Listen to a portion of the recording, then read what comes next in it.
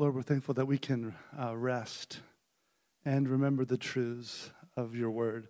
Lord, that in the midst of a busy week and a busy season that we can slow down and allow our hearts to be reattuned to your word.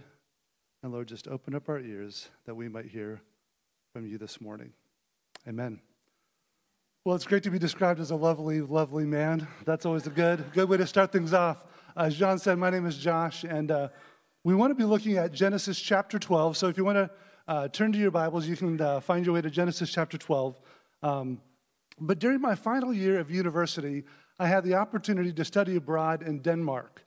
And the University of Copenhagen, they had a really good program for my area of study.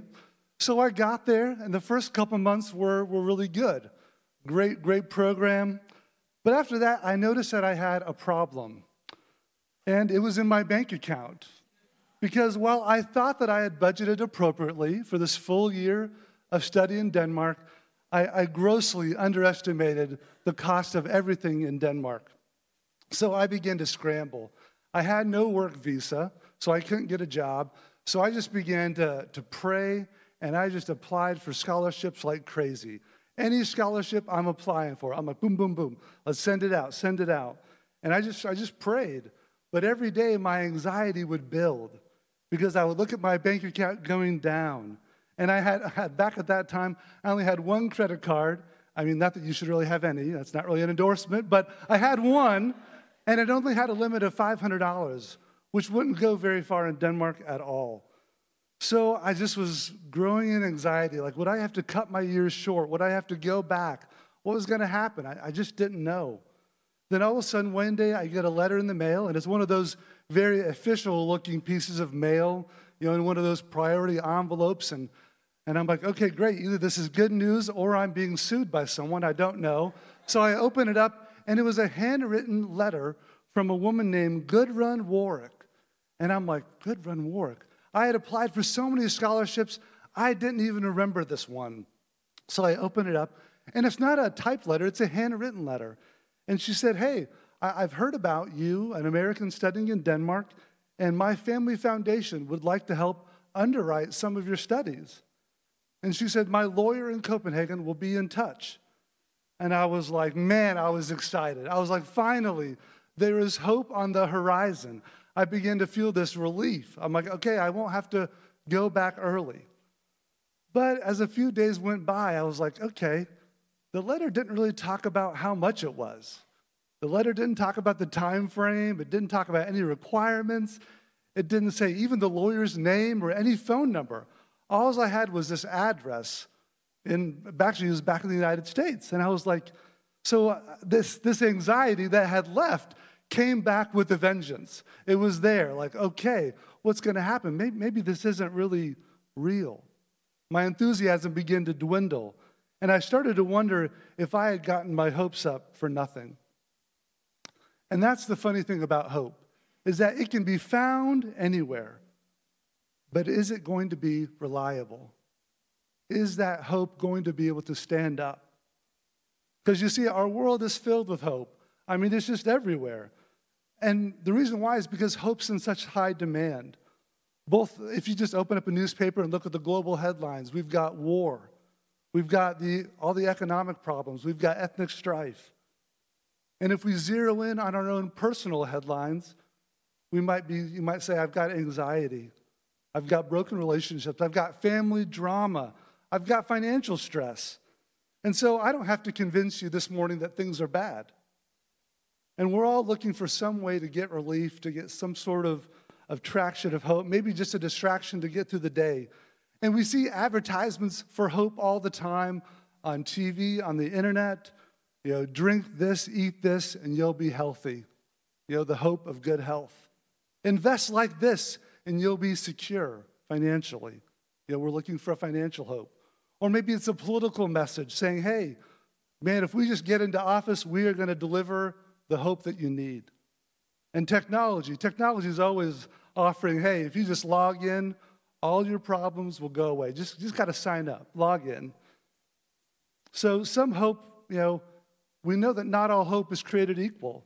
Some hope is just dressed up optimism or wishful thinking. But what makes biblical hope transformative is our confidence in the one making the promise. And this brings us to the beauty of the Advent season. This is why we're celebrating. The hope that we find in Christ is not flimsy. It's a solid, never-changing, never giving up hope that touches every part of our life. But this season, as John just said, Advent, it means arrival. It means anticipating. It means waiting. And no one likes waiting. But the good news is that we can trust our Heavenly Father as He's the one writing our story. But it doesn't mean that the journey is always easy.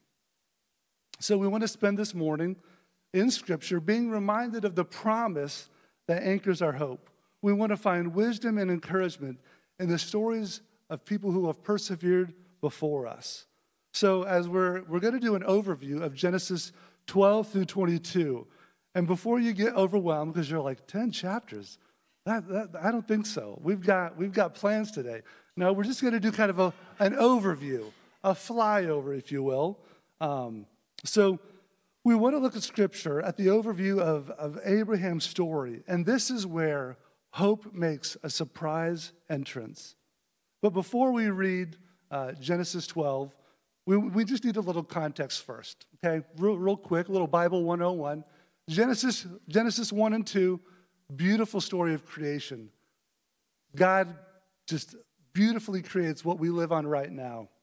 But Genesis chapter 3, Adam and Eve, they rebel against God's perfect design, and sin enters the world, and chaos ensues. Every part of creation is broken. But in the midst of our sinful mess, in the midst of our pain, we get a glimpse of God's rescue plan. And the rescue plan begins with a promise, an incredible promise to a guy named Abram, or his name will later change to Abraham. So let's go ahead and read Genesis chapter 12, verses 1 through 3. Now the Lord said to Abram, "Go from your country and your kindred and your father's house to the land that I will show you, and I will make you a great nation. And I will bless you and make your name great, so that you will be a blessing. I will bless those who bless you, and him who dishonors you I will curse.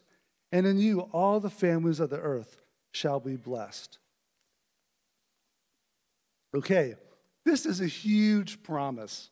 It is totally unmerited. You don't see anything about Abram that says he's special or that he's qualified.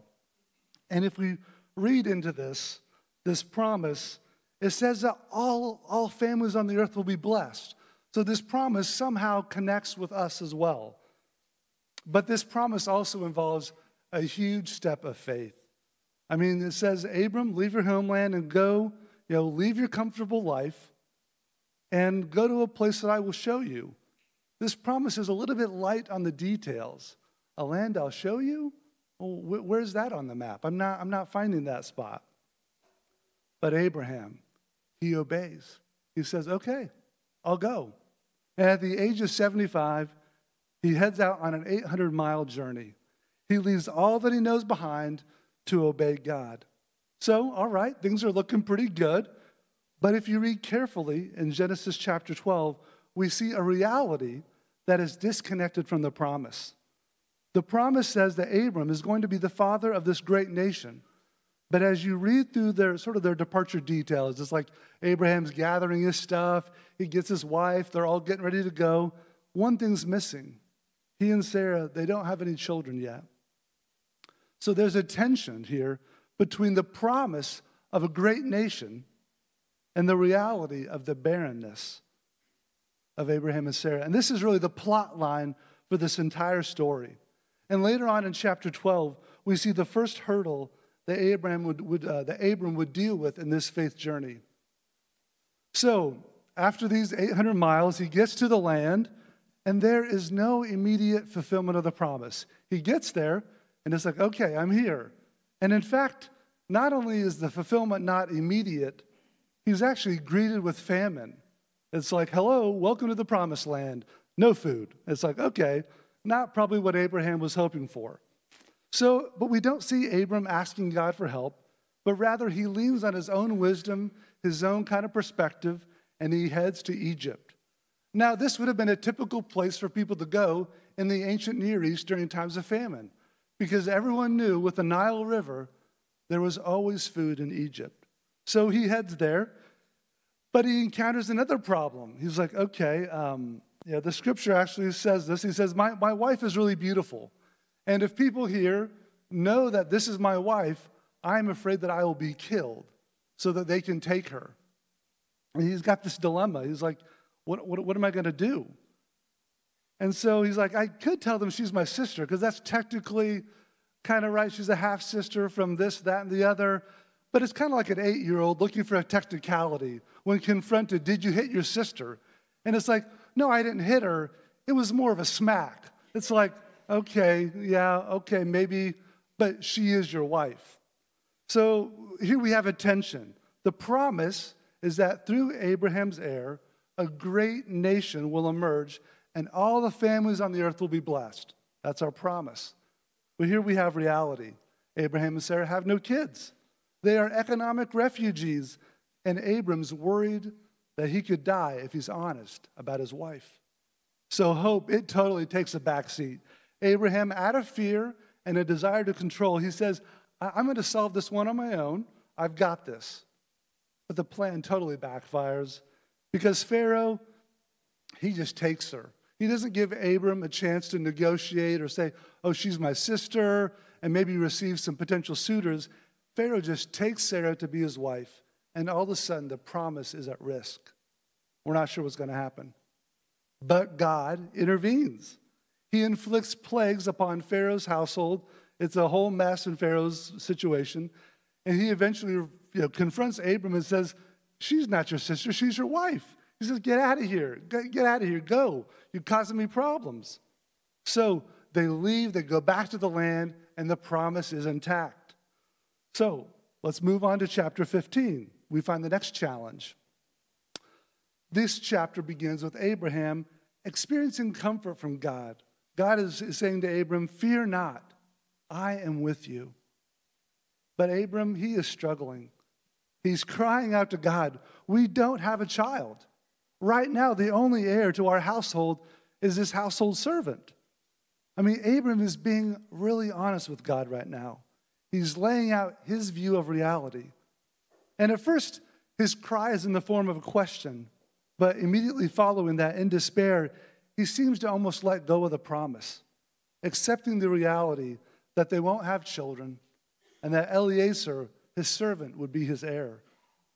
Again, we have a tension between the promise and reality. The promise being, through his heir, a great nation would emerge, and all the families on the earth would be blessed. But the reality is, Abram's like, I don't have any children. We're getting older. Maybe I misunderstood the promise. Maybe the heir could be someone from my household, one of my servants. However, God responds with kindness and with assurance of the promise. In fact, he even says, Abram, why don't you come outside with me?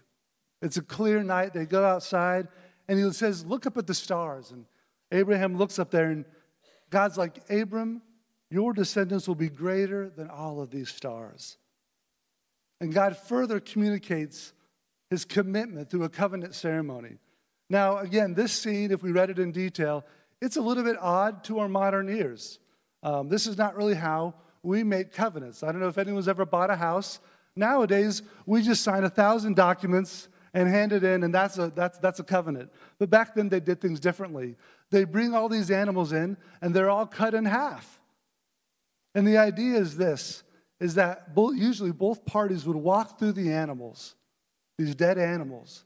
They would both walk through, and the idea was this, is that if you broke the promise, it's like you were saying, I will become like one of these dead animals, because it was serious.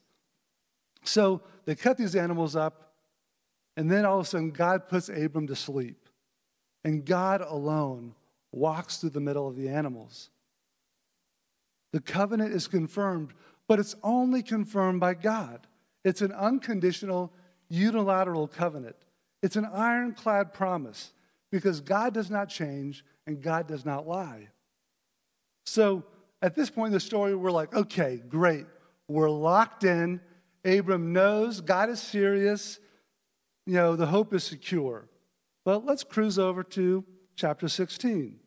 Let's see what happens here. So, again, we read chapter 16. Abram and Sarah still don't have any children. And you can just kind of feel the heaviness.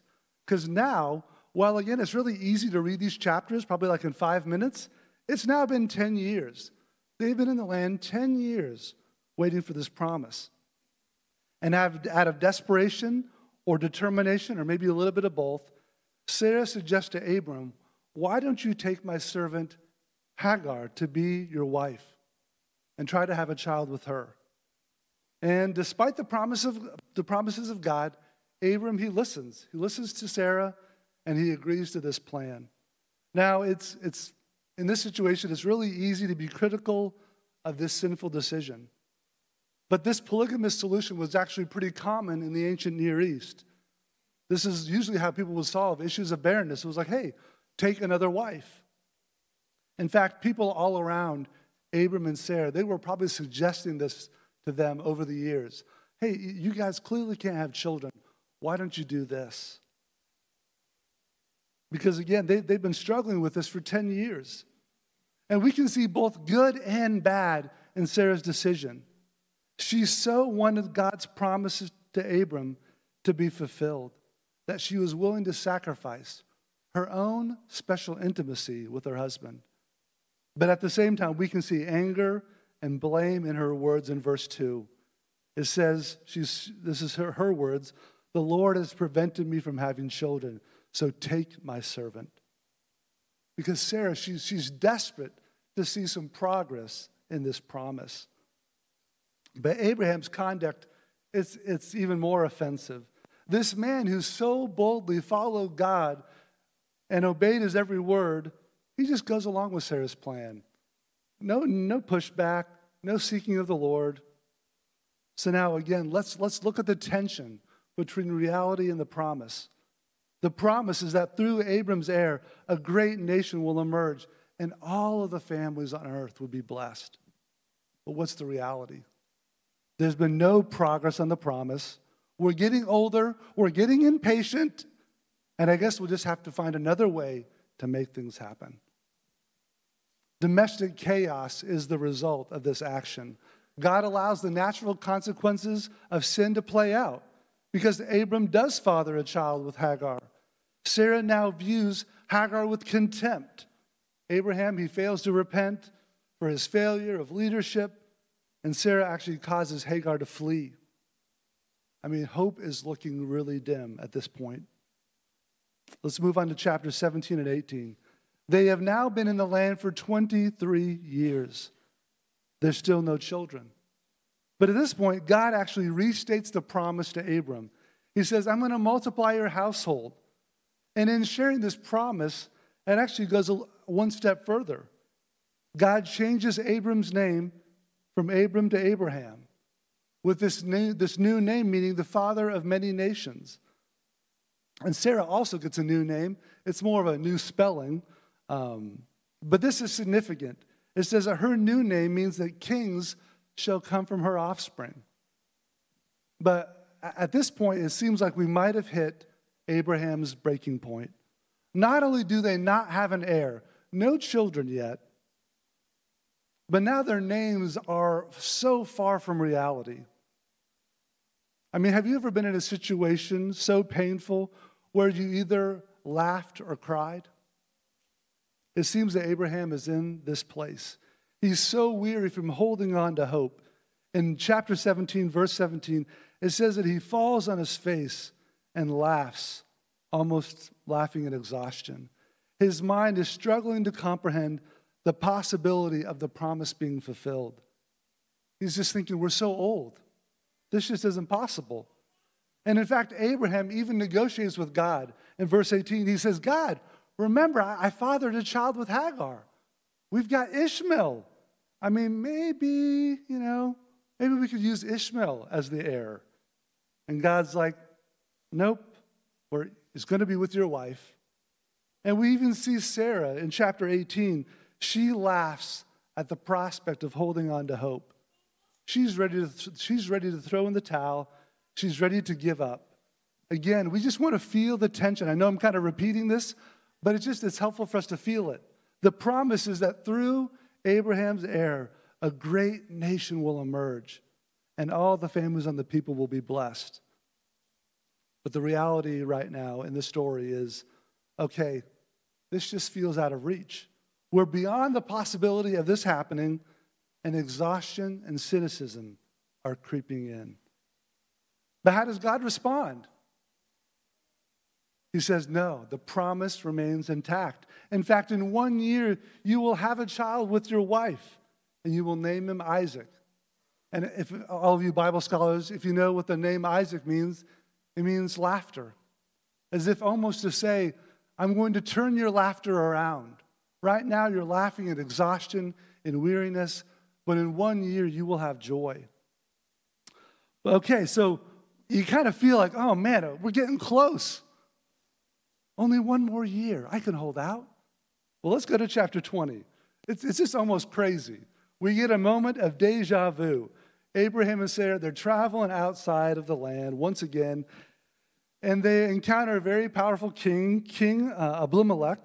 And Abraham again is fearful. He says, oh man, my wife, she's beautiful, and if people know that we're married, they might kill me to take her. So again, trusting his own methods. I mean, I guess he thought it worked so well the first time. Let's give it another, let's try it again. You know, Abraham, I don't know about his GPA here, but he says, let's try it again. I'm going to do the same ploy, and again, it does not work. The king takes Sarah, and the promise is now in jeopardy. Again, the tension here, the promise that through Abraham's heir, a great nation will emerge, and all the families on the earth will be blessed. But the reality is, once again, Abraham's fearful. He's trusting his own deceptive and sinful methods. But again, God intervenes. He steps in, and he honors his covenant promise. He goes to the king in a dream and said, if you touch Sarah, it's over. You're dead. Your whole household, all of it. So again, he lets Sarah go. The promise is intact, and they go back to the land. So finally, you can just sort of feel the weariness. We get to chapter 21, and Sarah is pregnant, and she gives birth to Isaac. And I'm just hoping they have one of the most epic baby showers of all time. I mean, I'm talking like really just, I don't know, the games, I don't know, the diapers. It's got to be good. So just when you think like, okay, man, I'm exhausted. Let's just take a breath here. Maybe we can calm down. The promise is we're seeing some progress. Nothing really prepares you for chapter 22. God tells Abraham to take his son and go to this land, this mountain, Mount Moriah. And he says, I want you to offer your son as a burnt offering on this mountain. His only son, his beloved son. And you're just almost saying, well, wait, what about the promise? This doesn't make any sense. The promise and reality couldn't be any further apart. The promise, again, if you haven't been paying attention, through my heir, a great nation will emerge, and all the families on the earth will be blessed. But now we have reality as God is asking Abraham to take and sacrifice his only heir. But Abraham obeys. He puts it all on the line, trusting God. So they start making their way towards this mountain, and they're going up this hill. And Isaac, he's not a little boy, he inquires with his father. He said, Father, where is the lamb for the sacrifice? And Abraham responds, God will provide the lamb. And the beauty of the story is that God does intervene. Right before Abraham sacrifices his son, he intervenes and stops him. And Abraham sees a ram in a nearby thicket. And so they take the ram and they offer it as the burnt offering instead of Isaac. Let's read Genesis chapter 22, verse 14 together. So Abraham called the name of that place, the Lord will provide. As it is said to this day, on the mount of the Lord it shall be provided. In that verse, the phrase, the Lord will provide. It just jumps out. All of this long journey that Abraham's gone through, he's held on, and the Lord will provide. So let's just take a breath. We've just cruised through a lot of text, 25 years. And although we have very different lives from Abraham, different culture, a different time, a different place, we experience a lot of the same challenges and frustrations and the heartache of waiting. You might be waiting for a breakthrough in your health. You might have a relational conflict in your family or with a friend, and you're waiting for resolution. You might be waiting for meaningful friendships. You might be waiting for clarity and direction for your life. Maybe you have deep wounds from the past, and you're waiting for them to heal. Maybe you're waiting for a spouse. Let's consider what we can learn from Abraham and his story. The first one is this, is that it's okay for our hearts to cry out in the midst of waiting. As we read through this story, God is never angry when Abraham cries out about the tension between the promise and reality. God doesn't ask Abraham to bottle up his emotion and endure the faith journey as a stoic. He never says, Abraham, just suck it up, put on a happy face, keep moving. In fact, several times when Abraham does cry out, God responds by reassuring him with the truth of the promise. He takes Abraham outside as if to get some fresh air. And he reminds him of the covenant, and he comforts him. And we see this truth played out in the Psalms again and again. On so many occasions, the psalmist is crying out and waiting for justice, waiting for vindication, openly expressing that they feel like they've been forgotten. There are so many psalms where the psalmist is like, I feel like my prayers are not being heard. And we could go through these one by one. And we don't see rebukes saying, hey, don't talk like that. Instead, we see God saying, look, I can handle your big and strong emotions. In fact, he wants to come in and work in our lives.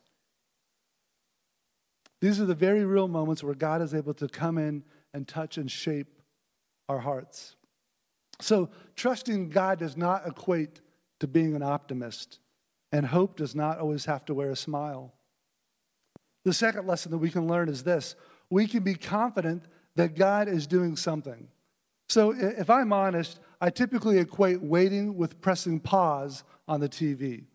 Waiting means nothing is happening. I don't know if anyone else would equate with that. But as we read the story, we see that a lot is happening below the surface. God is teaching, shaping, transforming Abraham and Sarah's life.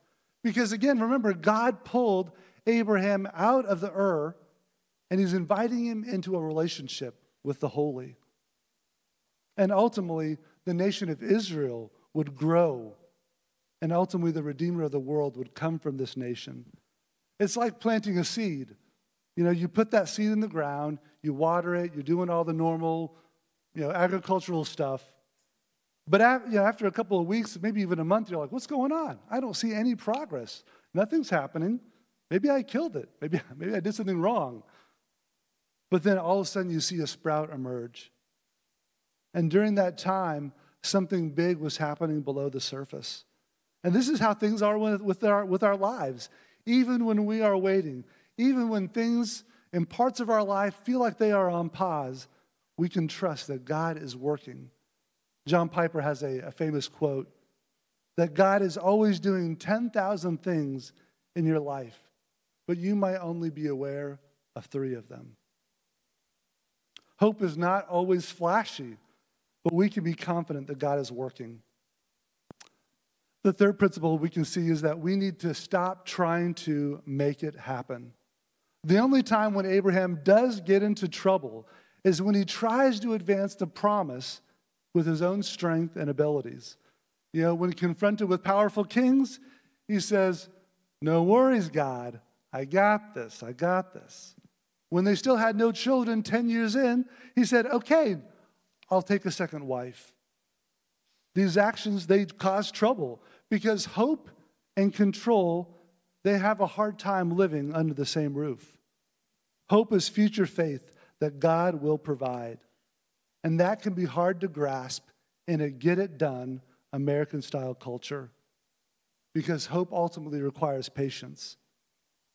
But we would rather take control. Again, there's nothing wrong with being prepared for when God would open up a door. Waiting does not mean being sedentary. But we can rest and know that God will take care of the things that He has promised. The last principle we can see is that Abraham keeps going. He stays in the story.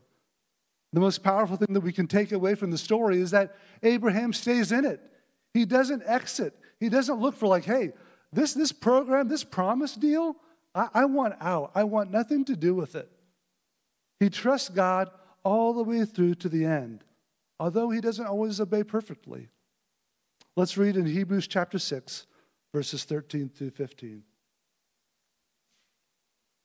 For when God made a promise to Abraham, since he had no greater by whom to swear, he swore by himself, saying, surely I will bless you and multiply you. And thus Abraham, having patiently waited, obtained the promise. Abraham didn't have any special abilities. He struggled. He cried out. He made mistakes. He left the promised land, then returned. But he didn't leave the story. And sometimes it's hard to hold on to hope. It's easier to look for an exit. But why? We got to ask, why was Abraham able to hold on? And this is where we come back to the starting passage that John read. In hope, this is Romans 4, 18 through 21. In hope, he believed against hope that he should become the father of many nations. As he had been told, so shall your offspring be. He did not weaken in faith when he considered his own body, which was as good as dead, since he was about 100 years old. Or when he considered the barrenness of Sarah's womb, no unbelief made him waver concerning the promise of God, but he grew strong in his faith as he gave glory to God, fully convinced that God was able to do all that he had promised, or what he had promised. So in spite of all the years, he held onto the promise, believing that God could provide. So we want to remember, though, that this story, this promise, is not only just for Abraham, but it's for us right here in this room. Genesis 12 said the promise was going to bless all the families on the earth. So we can wait with hope because what God has done, who he is, his character, and what he has already done for us. Because the final moment in this story of Abraham and Isaac, it provides us with a beautiful signpost, hinting at how this promise would be fulfilled. So let's take just a closer look at the details of this final part of the story. We have Abraham, the loving father, and we have Isaac, the only beloved son, the hope of the promise, the source of all blessing.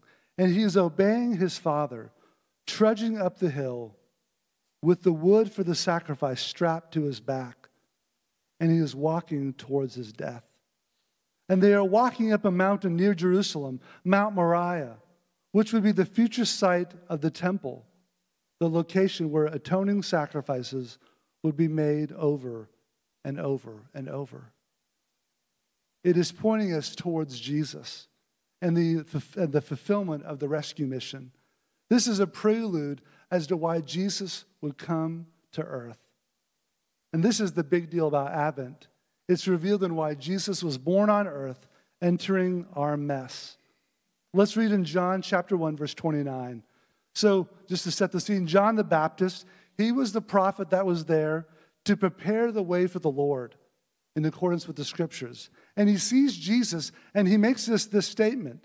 He says, behold, the Lamb of God who takes away the sins of the world. Now, this phrase, it doesn't mean much to you and I. Probably, it wouldn't really grab us. But for his audience, the Jewish people, it would have immediately brought them back to the story of Abraham. It would have taken them back to the Passover, the sacrificial lamb that had protected them from judgment. They would have thought about the sacrificial rituals, the blood that was spilt for the forgiveness of sins again and again and again. And the people, the Israelite people, they had been waiting. Because all throughout the Old Testament, there was promises of a Savior. But they had different expectations. They were waiting for a political revolution to throw off the Romans. But they didn't realize their greatest need. Because Abraham called that mountain the place where the Lord would provide. Notice, this is future tense. That in sending Christ, his beloved Son, God has provided for our deepest need. The need to be rescued from the sin that entangles us and separates us from our Creator who made us and loves us. The birth of Jesus would bring about the fulfillment of the greatest promise ever to be made. And this promise is for you and I. It's for us. Jesus is the Passover lamb whose death and resurrection would mean our deliverance. And unlike Abraham, we get to savor what has already happened. Because for us, we're not waiting for the Savior. He has come. He has entered into our broken world, paid the debt that we could never pay, and freed us from the bondage of sin and death. This is the hope that anchors us each day. This is our living hope, as Peter so beautifully puts it in 1 Peter chapter 1, verse 3. It says, "Blessed be the God and Father of our Lord Jesus Christ. According to the great mercy, he has caused us to be born again to a living hope through the resurrection of Jesus Christ from the dead." So this morning, we get to savor in the already. We often use this phrase, the already and the not yet of the kingdom. And so this morning, we don't want to miss it. We get to savor the already. But again, I know there's still a not yet. We're still waiting in this room. We're dealing with the pain of waiting. We're waiting on God's promises. And I'm reminded of, in chapter 15, God comforts Abraham with this simple phrase, "Fear not, for I am with you." And we've been studying in Revelations. And hopefully this time has been strengthening you in your waiting. Because we know with certainty that the Lamb, Jesus Christ, will return to make all things new. And we can wait in that hope, knowing that God has already accomplished all that we'll ever need in Christ. Let's pray. God, you know what we need. Sometimes we have a list of other things that we come to you with. And God, you care about all of them. But you want to remind us that you have met us in our greatest need. That because of our sin, we're separated from you. But when you sent Jesus, you've brought us back close. When we trust in you, you have provided us with what we truly need. And we can savor in the already. But Lord, you also deeply care for our not yet. Lord, you are present with us in our suffering. Lord, let us be reminded that you are with us, that you are present, that you are never changing, but always with us, Lord. And remind us of the freedom that we can come to you with our bold emotion, with our raw feelings, and that you love us and care for us, and you will see us through. Amen.